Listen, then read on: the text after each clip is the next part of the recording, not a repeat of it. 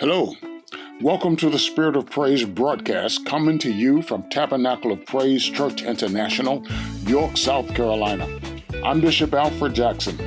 I'm thankful that you've tuned in today. I pray that the message will bless you and impact your life in a powerful way. Again, thank you for tuning in. Enjoy the message.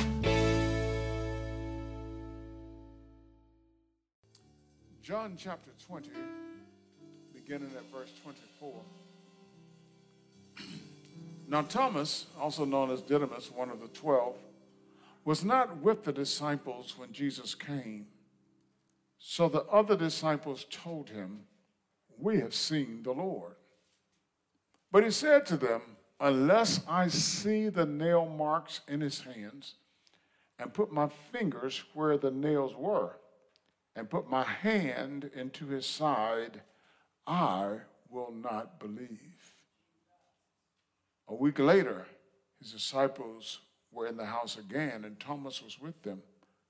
Though the doors were locked, Jesus came and stood among them and said, "Peace be with you." Then he said to Thomas, "Put your finger here. See my hands. Reach out your hand and put it into my side. Stop doubting and believe." Thomas said to him, "My Lord and my God." Then Jesus told him, "Because you have seen me, you have believed. Blessed are those who have not seen and yet have believed." I want to talk about removing doubt, confirming faith. Removing doubt, confirming faith. Hallelujah. Thank you, Lord, for your word. Thank you for your anointing. Release a fresh anointing of your spirit upon me and upon your people, that I might minister your word this morning, that we might receive your word, so that if there are any yokes in our lives that need to be destroyed, under your anointing and through your anointing, those yokes will be destroyed and those burdens removed. Cause me to speak effectively and thoroughly this morning. I yield my faculties to you, Almighty God, Almighty Father. Hallelujah. Amen. Removing doubt, confirming faith. Have you ever questioned the reality of something? Have you had doubts about anything in this life? Yeah, we all have. I have. I've questioned things in the scriptures that I didn't understand. There's a time in scripture when I was reading the scripture that things just didn't seem right. How could they be? Yeah. Something, you might have questioned something or doubted something. A lot of us doubted things that our parents told us. You know, sometimes I think back and remember my parents would say, "You don't need to hang around that person." I thought they knew better. I thought I knew better than them. I doubted what they said. Not so much as questioning, just doubted. I thought they didn't know what they were talking about, or what they thought they knew was not real, was not truth. But doubt is real. Doubt is real. Doubt, which causes us to question things in life, is real. Now, of course, there is a difference between just questioning something. You can question something because you want more information. You want to understand it. You want clarity. Doubt takes it to another realm, where you question because you don't believe it. You don't believe it. Hadn't been totally revealed to you yet. And doubt can be good when it causes us to open up to investigation. And through investigation, answers are discovered. Yeah. Doubt is bad, and we just close off everything and we don't want to do any investigation. We think we know what we know. We believe what we believe, and nobody can change us. Yeah. In this particular passage of Scripture, and in the events that lead up to the ascension of Christ, and yeah, we can say many years after, but here dealing with Jesus' disciples, you're dealing with a situation of doubt. I was reading something the other day that, nobody remembers faithless Peter, and another disciple that was a scenario that happened that was negative, but we all have heard of doubting Thomas, right? Sometimes we've been called doubting Thomases, unjustly so. Thomas doubted because he just needed more information. Yeah. Sometimes our parents' faith is, all of the time, our parents' faith is not good enough for us. You need your own faith. Amen. You can't live off mama's prayers and daddy's prayers. Mama's faith and daddy's faith. You can't live off your spouse's faith. You got to have your own faith.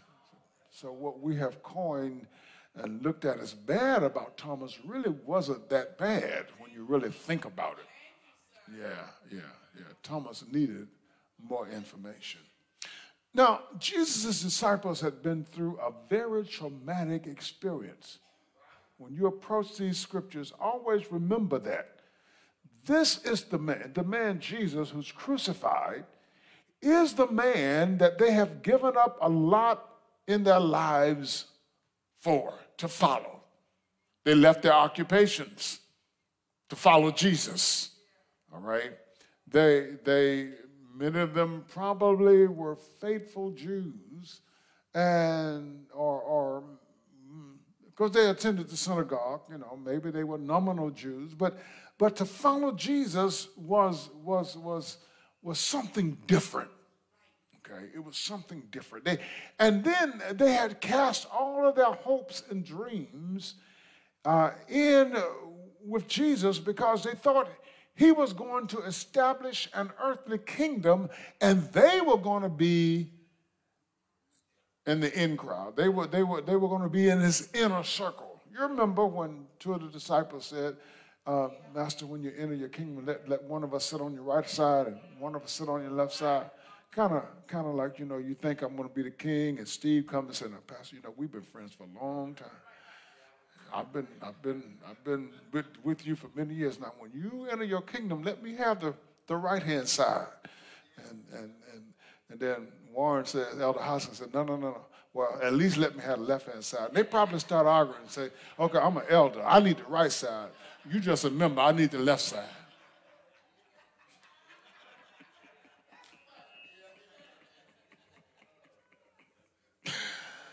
But they cast all of their hopes and dreams in with Jesus because of what they mistakenly thought was going to happen. Even though he told them that he was going to die, they really did not believe him. All the way up to his arrest and probably his crucifixion, they expected a miracle to happen. In the Garden of Gethsemane, when Peter took Malchus' sword and cut his ear off, he was ready to start the revolution. Okay, let's get this going. This is time to fight right now. It's time for you. It's time for you to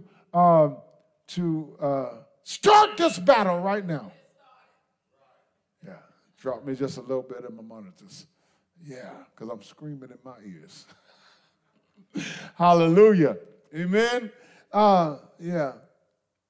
So they expected a miracle to happen, and it didn't, at least not in the way that they thought it was going to happen, that they expected. So their hopes and their dreams were dashed. Okay? Can you imagine the confusion they must have felt when Jesus dies on the cross and nothing happens? He just dies. They see him dying. They see him as they drive the nails in his hands and the nails in his feet. They see the soldier when they break the other two men's legs and they get to Jesus and they see that he's already dead, but the soldier takes the sword and jabs him in his side, and out comes the blood. They see all of this. Can you imagine? Can you imagine the confusion, the hopelessness they must have felt? Where are they going? Where would they go? What are they going to do? Their master, their teacher, their leader has died, and nothing happens. He dies, and Joseph takes his body, put it in the tomb. They roll a stone in front of the tomb and seal it. Yeah. What are they going to tell their family and their friends who knew that they were following this man? What kind of stigma would be what they have to live with for the rest of their lives? Probably they thought. Now that the one they called Master and Lord had been crucified. They knew what he had promised, but could it really happen? Because they saw it in the natural. They saw him die. We are human beings, my brothers and sisters. We're flesh and blood.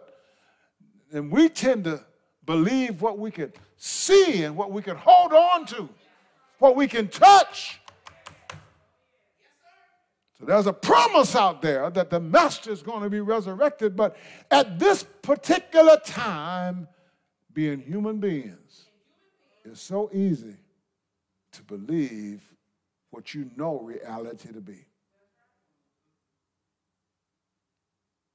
The man died on the cross. Dead. No breath, no life. Every expected miracle now seems to be out of the question. Could resurrection actually be possible?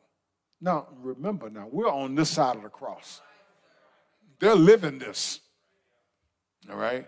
When we try to console people when they lose a significant loved one in their lives, in the midst of it, we can say all of the right things, but they're living it. They're going through it. And they may not hear the right things that you're saying. They may not be confident with the right things that you're saying. When you're living something, when you're going through it, and people come to try to counsel you and console you and help you, sometimes you don't want to hear what they have to say. Amen. Now, when you get on the other side of it and you look back at it, it's a different story then. But in the midst of it, these disciples are living this. Could resurrection be possible? Now, of course, they had a clue. They had an example because Jesus raised Lazarus from the dead, but that was Jesus raising Lazarus. Now, the Jesus who raised Lazarus is dead. Who's going to raise Jesus from the dead? Don't forget, saints, we're on this side now. We're on this side of the resurrection. We know what God did, but when you're living it, how many of you have ever said, where is God? You've been through something so difficult in your life. You say, God, where are you? God, are you real? God, if you're real, why don't you move in my situation? Does anybody understand what I'm talking about? You know, we can walk around like super Christians, like we never asked God, where are you? But let me tell you something. There's been some stuff in your life, amen, that you've been through or you're going to go through. You're going to ask, God, where are you?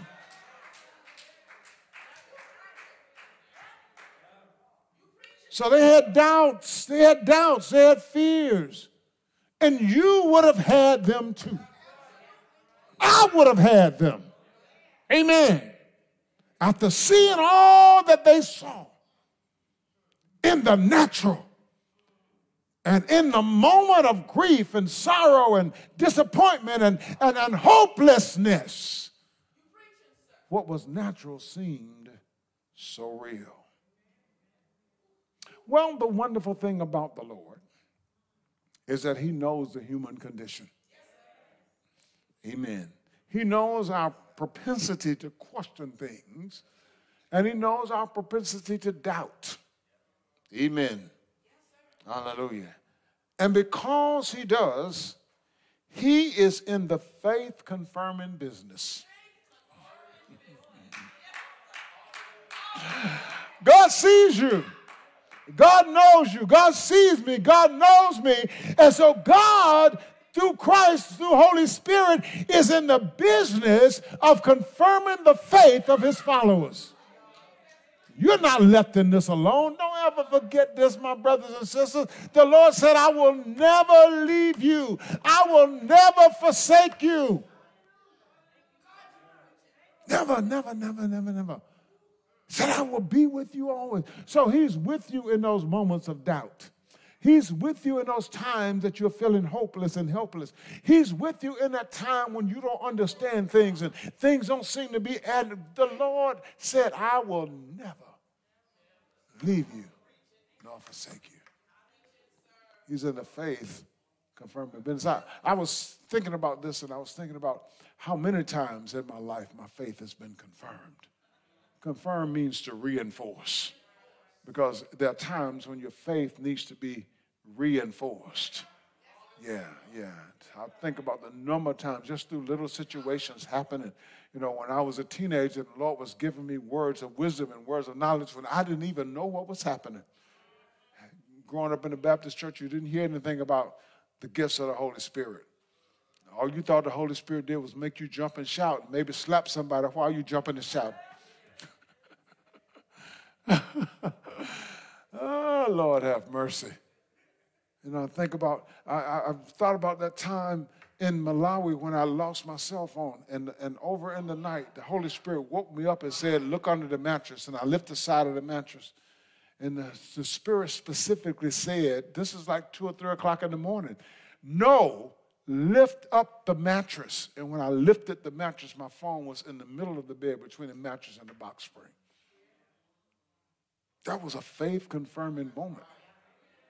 Yeah, I had my phone, but it confirmed my faith. It showed me something about the faithfulness of God, that God is concerned with even the minutest details of our lives. Yeah. He is. How many times has God done things in your life to confirm your faith? Yeah. So when you mature in the Lord and you handle things differently, sometimes people don't understand, but the Lord has given you that opportunity to minister to them, which has to do with the reason the Lord confirms our faith. All right, let me just get to that point. Yeah. There might be somebody in here today who, although you have read the word, you've heard the messages, you have been told about these things many times, you doubt whether some of this is true or not. Amen. The gospel, God, Holy Spirit, Jesus Christ. There may be somebody in here today with questions. You see, a lot of times in church, because those of us who are leaders and those of us who have to, we feel like we have to show you the best side of us. You know, you look at, as my son likes to say, super Christians, and there's no super Christians. That's just a terminology that some people want to use when they want to kind of throw off on us or make a statement about us. But, you know, I'm not of the propensity, I'm not one that believes I have to stand in the pulpit and tell you all of my dirt, because it might do more harm than it will do good. Young people talk about being real. I'm 68 years old. I come from a generation that you don't tell everything. You don't want to know. I don't want to know everything about you. sometimes that does more harm than good.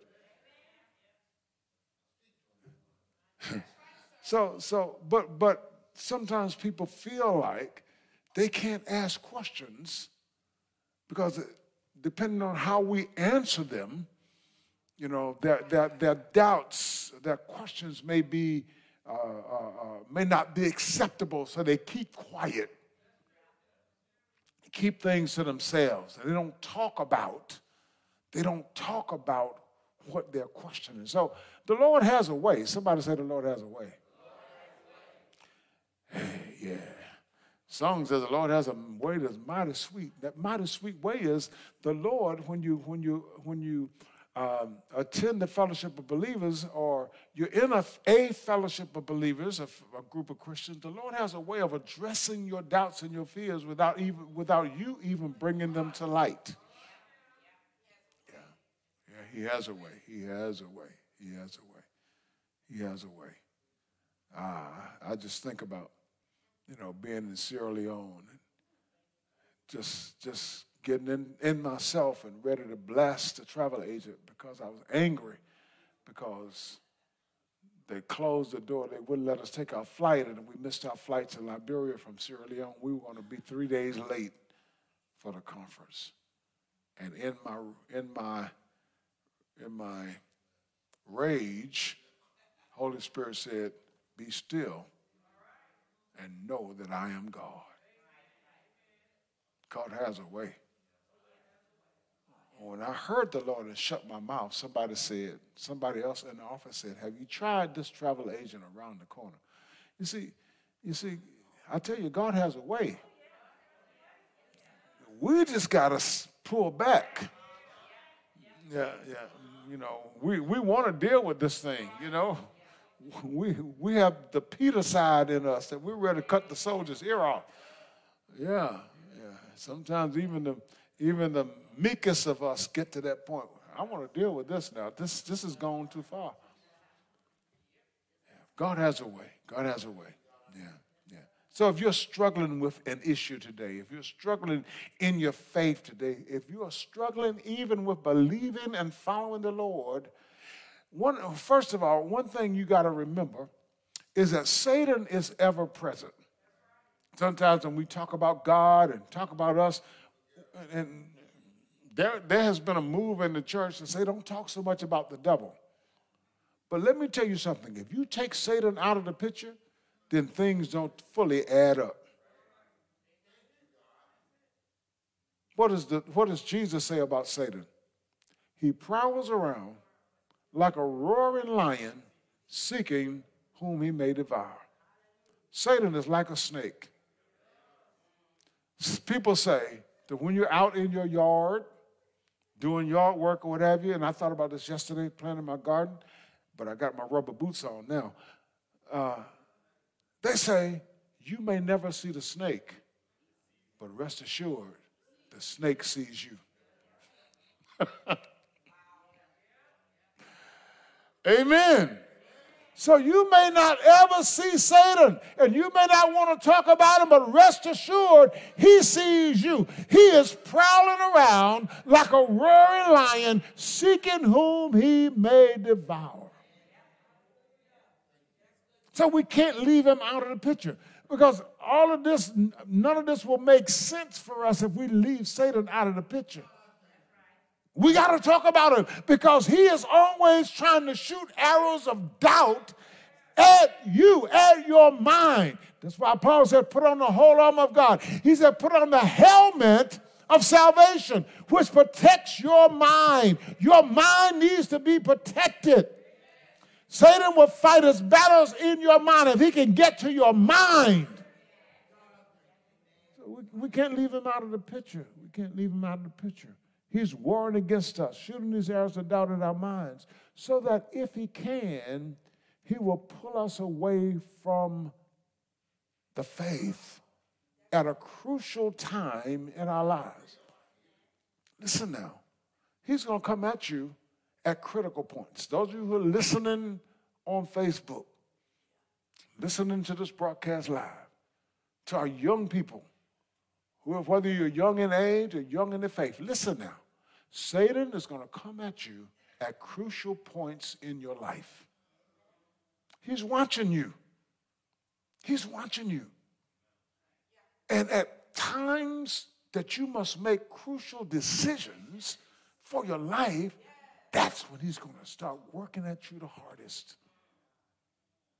He's going to try to make you question God. He's going to try to make you, he's going to cause you to see other believers as super Christians. He's going to make you see people in their faults. And while you're looking at and judging people in their faults, you're going to fail to see that you have faults too. He's going to cause you to question long enough to influence you to do something stupid. He's going to try to influence you to do something that you will regret later on. Am I talking to anybody in here? Anybody ever did anything and you ever regretted doing it? Lord, why didn't I listen? Why didn't I pay attention? And you regret it. You regret it later on. That's what the devil does. That's what he's out to do. I want you to know today that the Lord Jesus Christ, the one who was crucified, the one who died, was buried and raised from the dead on the third day, just as he said, wants to remove doubt from your mind and wants to confirm your faith in him today. Jesus, the resurrected Lord, the resurrected Christ.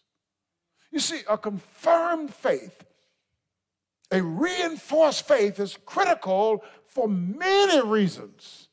Many reasons. It makes a difference in spiritual warfare, whether you experience victory or defeat. Now, that doesn't register with you. Yeah, because we are engaged in spiritual warfare every day we live. Do you want defeat or do you want victory? I want victory. I don't know about you. If that doesn't register with you, a confirmed faith is important in your personal life. When you are walking in faith, when you have confidence in the Lord, okay, as you live in this world, a confirmed, a reinforced faith will make the difference between success and failure. It will make the difference. I tell you, promotion doesn't come from the east nor the west. Promotion comes from God. My faith in God makes the difference. It makes a difference in your perspective on things. You know, I've learned today that because of my perspective on things, that I am a well-beloved son of God. If the Lord didn't love me, he wouldn't allow me to do the things he's allowed me to do. He wouldn't allow me to go to places that he allows me to go, to meet the people and preach and teach and impact people's lives in the way that he has allowed me to do it. I could have stayed right in York all of my life, stayed right here and preached to you all of my life, but I guarantee you a different perspective has come in you. Even as Brother Jonathan stood and read this morning and prayed about the nations, a different perspective has been brought into this ministry. Because we're not just about ourselves. No. We understand that there are nations that are people groups who've never heard the gospel. And even though it may not be all of us who understand this, many of us understand that a part of our destiny, a part of our reason for being is to spread the gospel throughout all nations.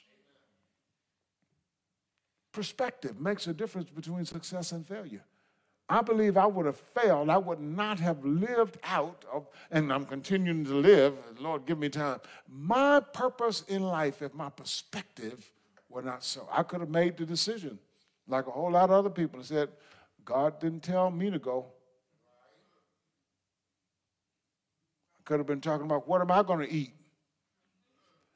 How am I going to get there? Where am I going to stay? It takes a confirmed faith to make right decisions. Yeah, because, you know, whenever you make a decision, It has to be based in your faith. If it's not in faith, because you don't see it. You can't see beyond the wall. You can't see into tomorrow. Your decision is based on faith. Amen. But knowing that the God who opens a door, well, let me back up. It takes a confirmed faith to make the right decisions, to trust God for new doors of opportunity, and to walk through those doors confidently, not knowing what's on the other side of the door. Not knowing what's on the other side of the door, but knowing that the God who opened the door will give you success as you walk through and engage the new opportunities. Listen, y'all. Listen. God didn't intend for you to stay at one stage all of your life. It's your faith that will make the difference. Amen. It's your faith that will take you to Charlotte, to Winston-Salem, to New York. It's your faith. You can sit back and say, I'm scared to go. It's your faith that will take you to Africa, to Asia, to Europe. It's a confirmed faith. New opportunities. When the Lord opens the door, in 1987, when that preacher invited us to go to Liberia, I had never even thought about going to Africa. But when he said, will you come? I said, yes, I'll come. Now, that might have been a little adventurous side, on the adventurous side of me. But I said, yes. When I got there, it's made all of the difference in my life. To a village in Liberia, taking a Cessna plane, and I had only flown once or twice before then to fly all the way to Liberia. New doors of opportunities that have made the difference because of faith. Because of faith. It takes a confirmed faith to fulfill the assignments that God has given to you in ministry. Confirmed faith. A reinforced faith. You're going to face a whole lot of stuff out here. Anybody that really wants to be a pastor, you better make sure that that's the calling of God on your life.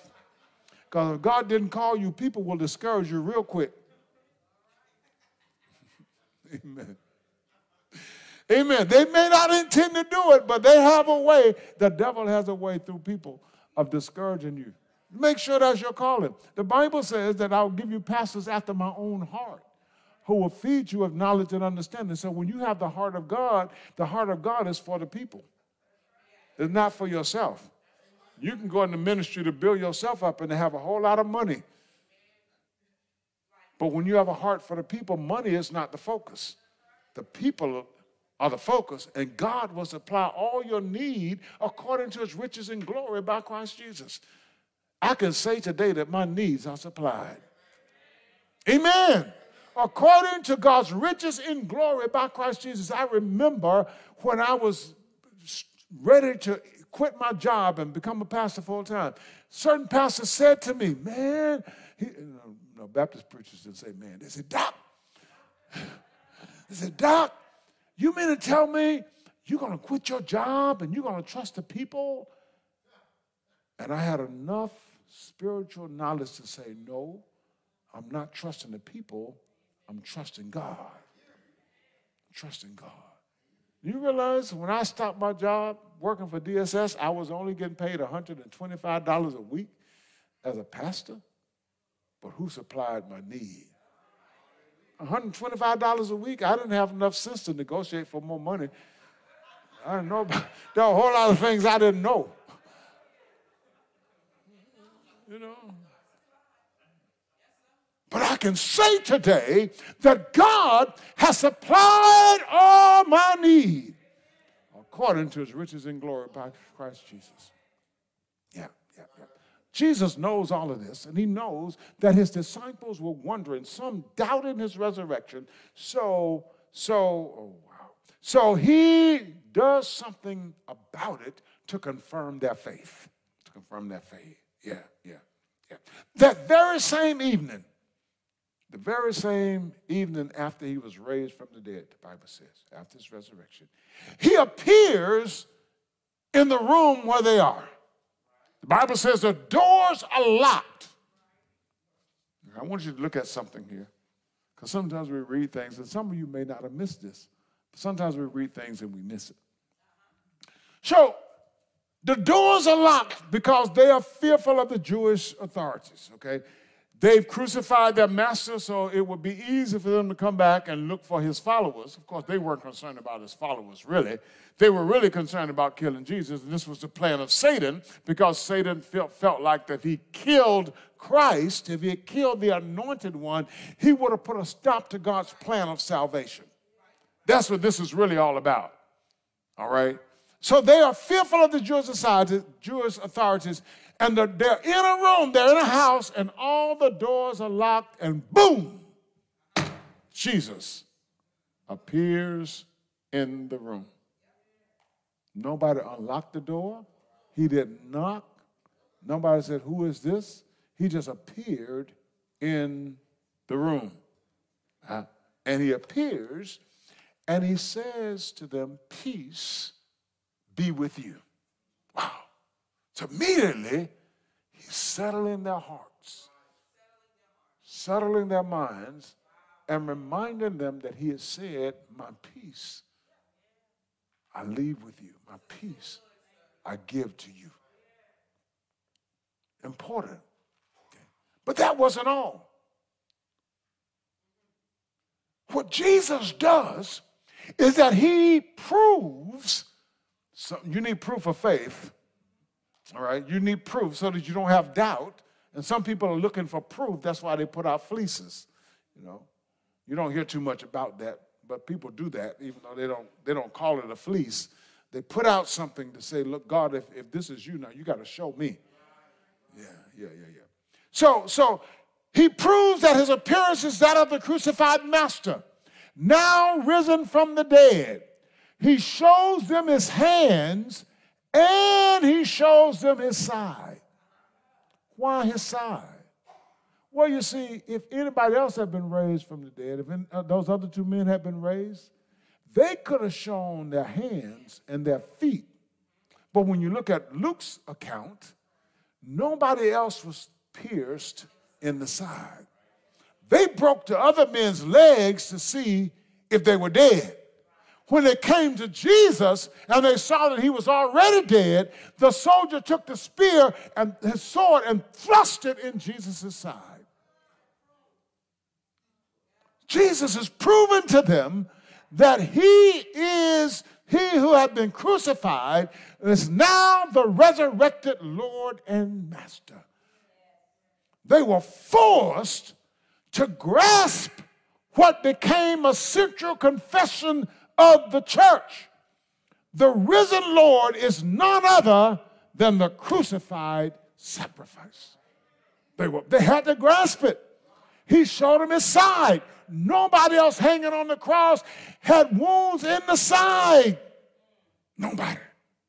Not the other two. If they had been raised. But Jesus was the only one that had been raised. The results were the disciples were overjoyed. Isn't that what the Bible says? The disciples were overjoyed when they saw the Lord. Then he charged them. He gave them an assignment. I'm going to talk about that assignment just a little bit. Let's go a little bit further, because I'm preaching a little bit longer than I thought I would. The next appearance, because these appearances are important now. He's confirming faith. He's confirming the faith of his disciples. The next appearance is for those who didn't have the experience of the first encounter. Those who are like Thomas, okay? You didn't get to see Jesus, and I'm talking present now. You didn't get to see Jesus when he appeared to your mama. He appeared to your daddy. You weren't in the room with me that night when the Lord spoke to me and said, "Look under, you can only take my testimony." All right? You weren't with that other brother, that other sister when they had an encounter with the Lord. All right? Maybe you're still on the fence like Thomas was. And Thomas said, and rightfully so, not being there on the first occasion, hallelujah, unless I see, all right, unless I see the nail marks in his hands and put my fingers where the nails were in his hands and in his side, I will not believe. Thomas has a testimony. Thomas was in the midst. He got there in the room and other people were rejoicing. They seen the Lord. Thomas, let's put it today, Thomas was in the worship service and folk were dancing and shouting because they had seen the Lord and they had testimonies about the goodness of the Lord and they were praising God. Thomas said, I didn't see it. I'm not going to believe unless I see for myself, put my hands where the marks were in his hands, and put my hands in his side. A week later, can somebody say a week later? Let me tell you, the Lord loves you. The Lord loves you. He loves you so much that he will come and minister to you. He doesn't want you to take my testimony. All right? He does not want you to, my testimony is good. He wants you to have your own testimony. He wants you to have your own encounter. A week later, Jesus shows his love, concern, and commitment to all those he has called and commissioned to remove all doubt about him and to confirm their faith. He came and stood among them again. Thomas right there in the middle. Thomas right there in the midst. The doors were locked again. He didn't knock. He didn't say, nobody said, who's at the door? Nobody opened the door. He just came and stood among them, the Bible says. And he spoke to Thomas. The same thing Thomas said. Thomas said, unless I see for myself, unless I put my hand in the nail prints in his hand and put my hands in his side, I will not believe. Jesus says, put your finger here, Thomas, put your fingers right here. Reach out your hand and put it in my side.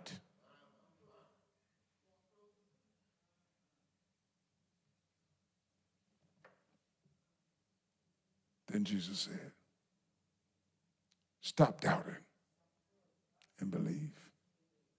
Jesus is saying to somebody today, stop doubting. Your doubting is going to take you away from your faith. Even though you might come back, the foolishness you do between here and there. I heard an old lady say one time, you better mind how you run out in the bushes and do your dirt. Something might catch you while you're out there.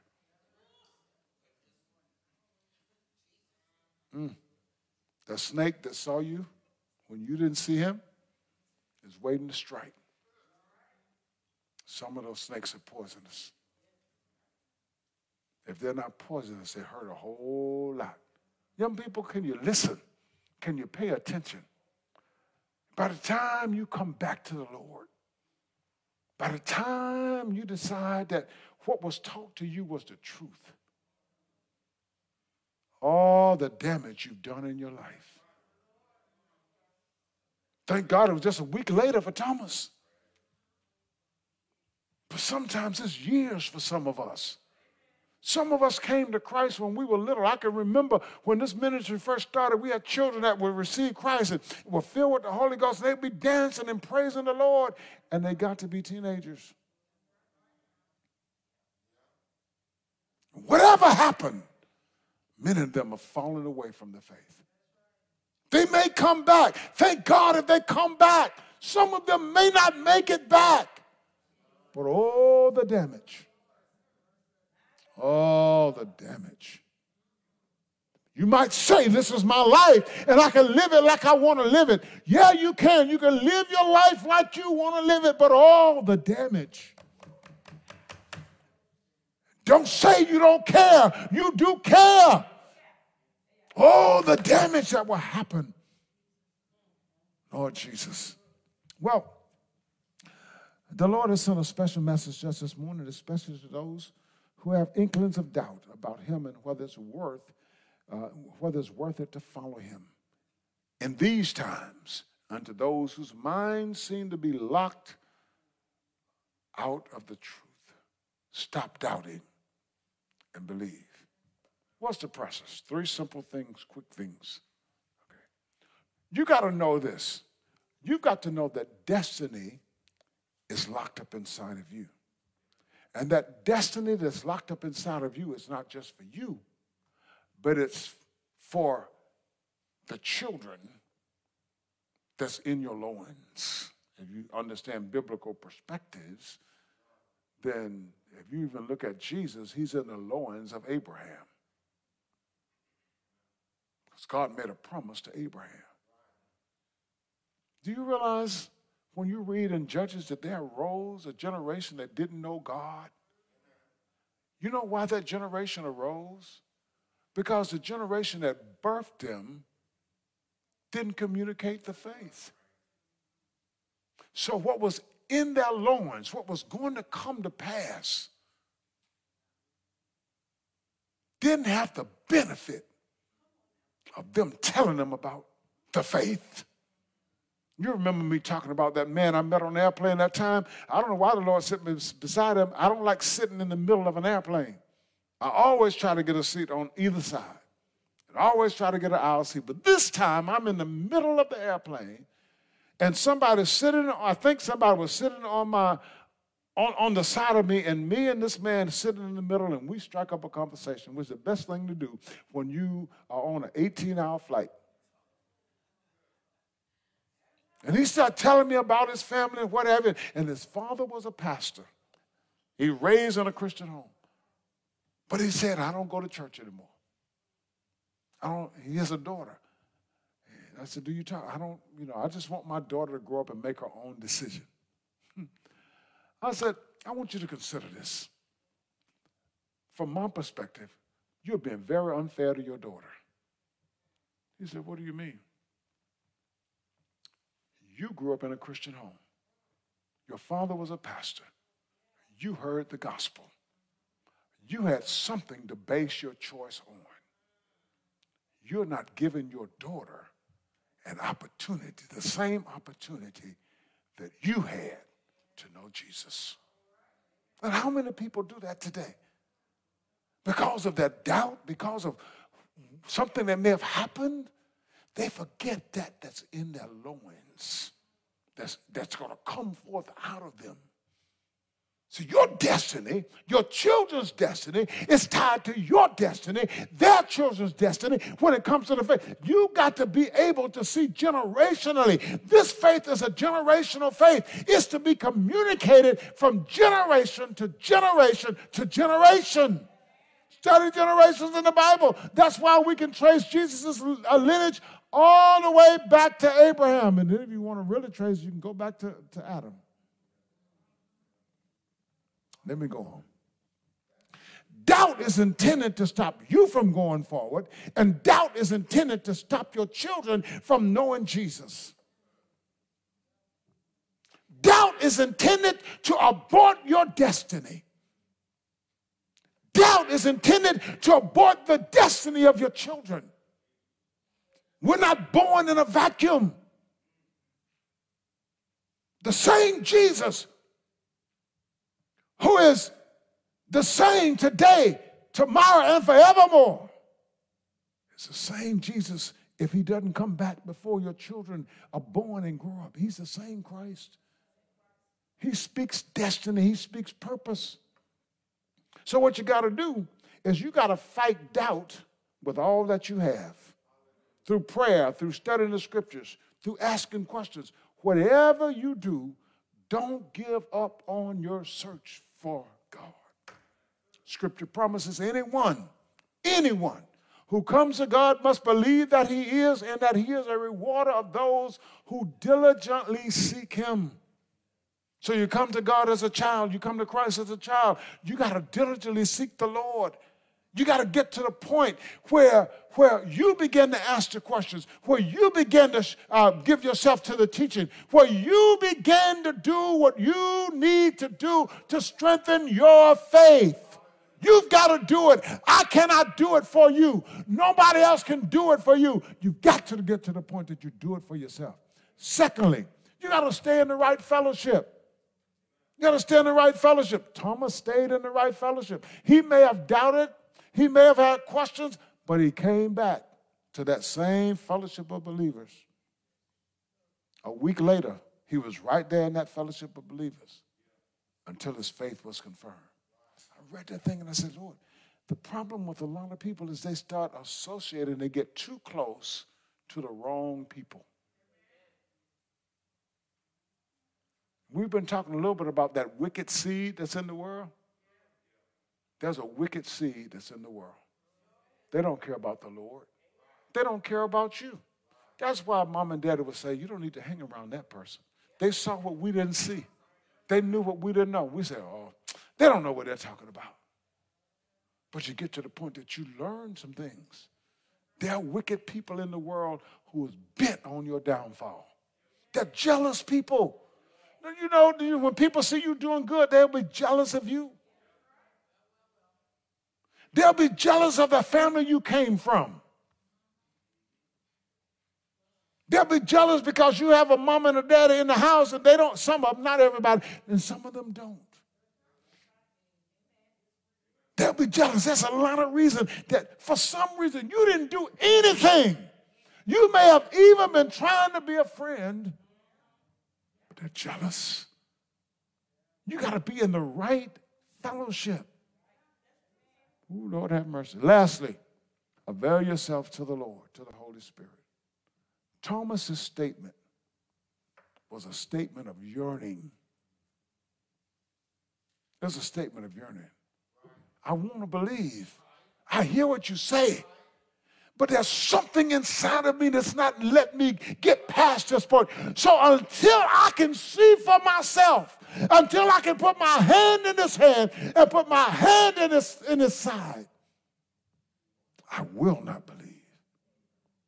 So when Jesus appeared, Thomas didn't have to touch him. All he had to do was see him. Thomas said, my Lord and my God. Now hear the last words of Jesus and I'm finished. The last words of Jesus says, he said to Thomas, because you've seen me, you've believed. Blessed are those who have not seen and yet they believe. When it comes to faith in Christ and believing in who Christ is, I didn't see him with my natural eye, but he's revealed himself to me in so many ways over the years because I believed and I didn't see for myself. Faith comes by hearing the word of the Lord. So I believed the word of the Lord that I heard, and I believed that it was right to give my life to Jesus. I believed that it was right to study the word. Yeah, I was forced to go to Sunday school when I was a child, but it got to the point where it wasn't mandatory anymore. Nobody had to tell me to get up on Sunday morning and go to the house of the Lord. When we were having worship twice a week, we had Sunday school every Sunday, but worship was only 2 times. I said, Lord, when I get my driver's license, I'll be in worship every Sunday. My mom and daddy didn't make me do that. But I believed what I didn't see. And it created a desire in me to be in the presence of the Lord. You got to fight when doubt enters in. You have to fight when you have questions that you don't understand. You have to fight when you see the devil trying to pull you away. You say, oh, Pastor, I can't talk to you because you old and you already had your experience. I'm going through something. Well, you got some young people in here you can talk to. You got some young people in here who didn't grow up in the church like I grew up in the church. They got saved later on, and now they're faithful in the Lord. If you're really going to fight, sit down and talk to them. Be in that fellowship, not the fellowship of those who draw back. Hebrews talks about those, he talks about faith and confidence in the faith. He said, we are not a part of those who shrink back. Got to fight. When you're struggling, when you're dealing with issues in your life, when you can't seem to overcome, you got to draw near to God. You got to draw near to the fellowship of believers. You have to fight. When you're struggling, the nightclub is not the place to be. The house of God is the place to be. Now, if you feel like you got to go on Saturday night to the nightclub, pull yourself out of bed on Sunday morning, take a shower, and make it to the house of the Lord. You got to draw near. The devil is serious about what he's doing. You got to be serious about what you're doing. When you're living wrong, when you know you're living wrong, but you know God is right, you got to fight. God, I got to get out of this situation. God, I got to break free from this situation. So don't stay away from the church. Draw to the church. Draw near to God. Get somebody to pray with you. The devil will work through all of that to push you away from God and get you out there so he can steal from you, kill you, and destroy you. The Lord wants to confirm your faith in him because it's faith in him that's going to make all of the difference in the world. Hallelujah. Let's stand. Thank you, Lord. If there's somebody today who needs Jesus, as you get an answer for, feelings like you need to pull away, you need to do something else, that this is not really for you.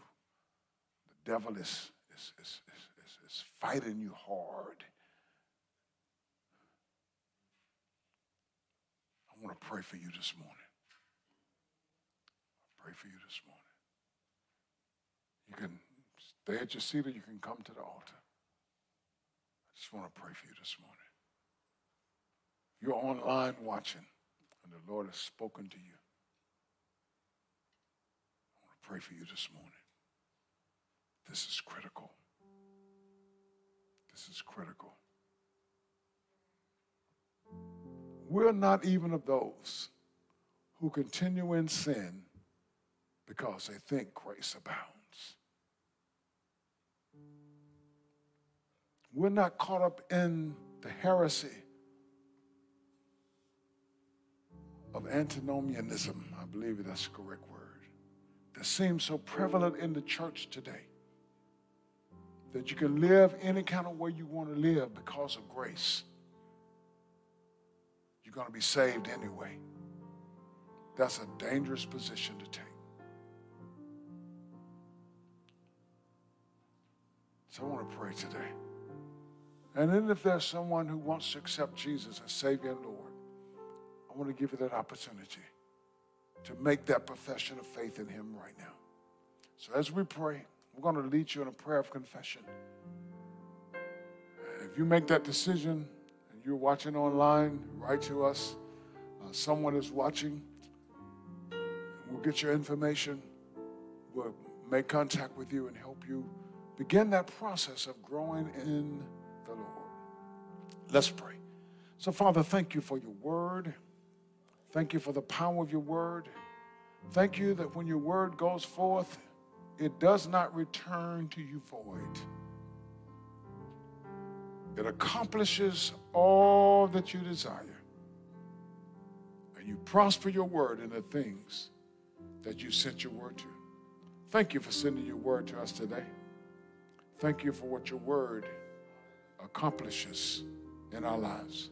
This word today, thank you for being the loving, concerned, kind, proactive God, that you would confirm our faith.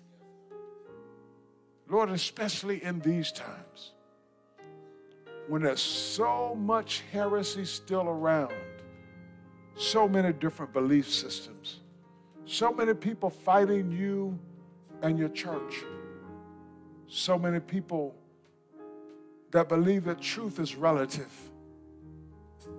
God, in these times, we need our faith confirmed. Many of us are like Thomas, even though we won't admit it. We're saying that we've got to see for ourselves. Well, Lord, you still reveal yourself to people. For those who want to see you and experience you and encounter you, Lord. And I know we don't have to ask you, but I'm going to ask you anyhow. Reveal yourself. Manifest your presence in that doubting person's life. They may be here in the sanctuary. They may be watching online. They may not even be watching at all. But you know where they are. You know what they're going through. That person who at one point in their lives gave their life to you, and now they've drawn back from the faith. God, confirm their faith. Manifest your presence in their lives. Trouble them in their dreams and their visions. Let them see you. Let them experience you, God, in an undeniable way, that their faith in you will be confirmed. God, thank you. For those of us who are walking by faith, continue to strengthen us. Continue to lead us into the knowledge of the truth. Lord, we need you. We need to know what to say and how to say it, where to go and what to say when we get there, what to do. We need you, Lord. We look to you, Father. There's situations that we face in our lives. Sometimes we don't know whether to turn right or turn left, but God, help us to keep our eyes stayed on you so that we will walk by faith and not by sight. Minister to everyone in this place right now. Every individual. Minister in every family, in every household. Meet our needs in the mighty name of Jesus.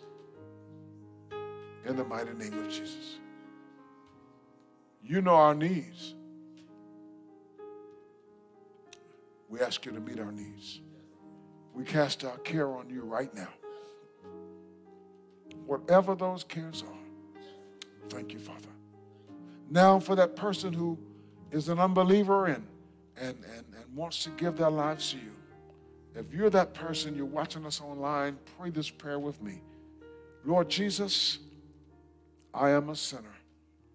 I cannot save myself. But Lord, I believe that you gave your life as a sacrifice for my sins. You satisfied God's law on my behalf by shedding your blood, dying on that cross. I believe that you died for me, and I believe that God raised you from the dead. Lord Jesus, come into my life. Save me from my sin. Be my Savior. Be my Lord. I surrender my life to you right now. I receive you as my Lord, as my Savior. Thank you for saving me. Amen.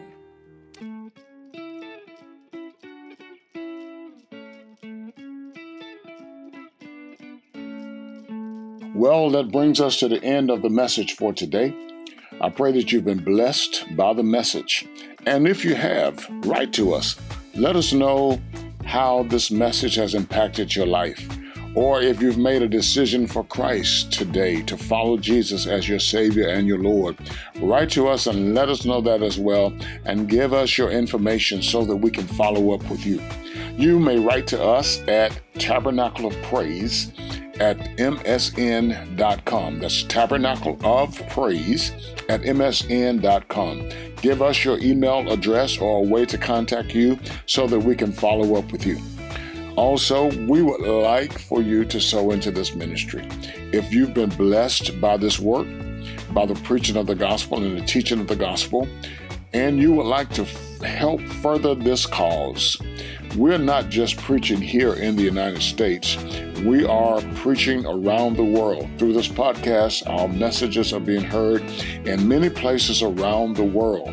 We are actively working in 8 countries in the world, on the ground in Liberia, Malawi, Burkina Faso, Ghana, Guinea, Kenya, and Dominican Republic.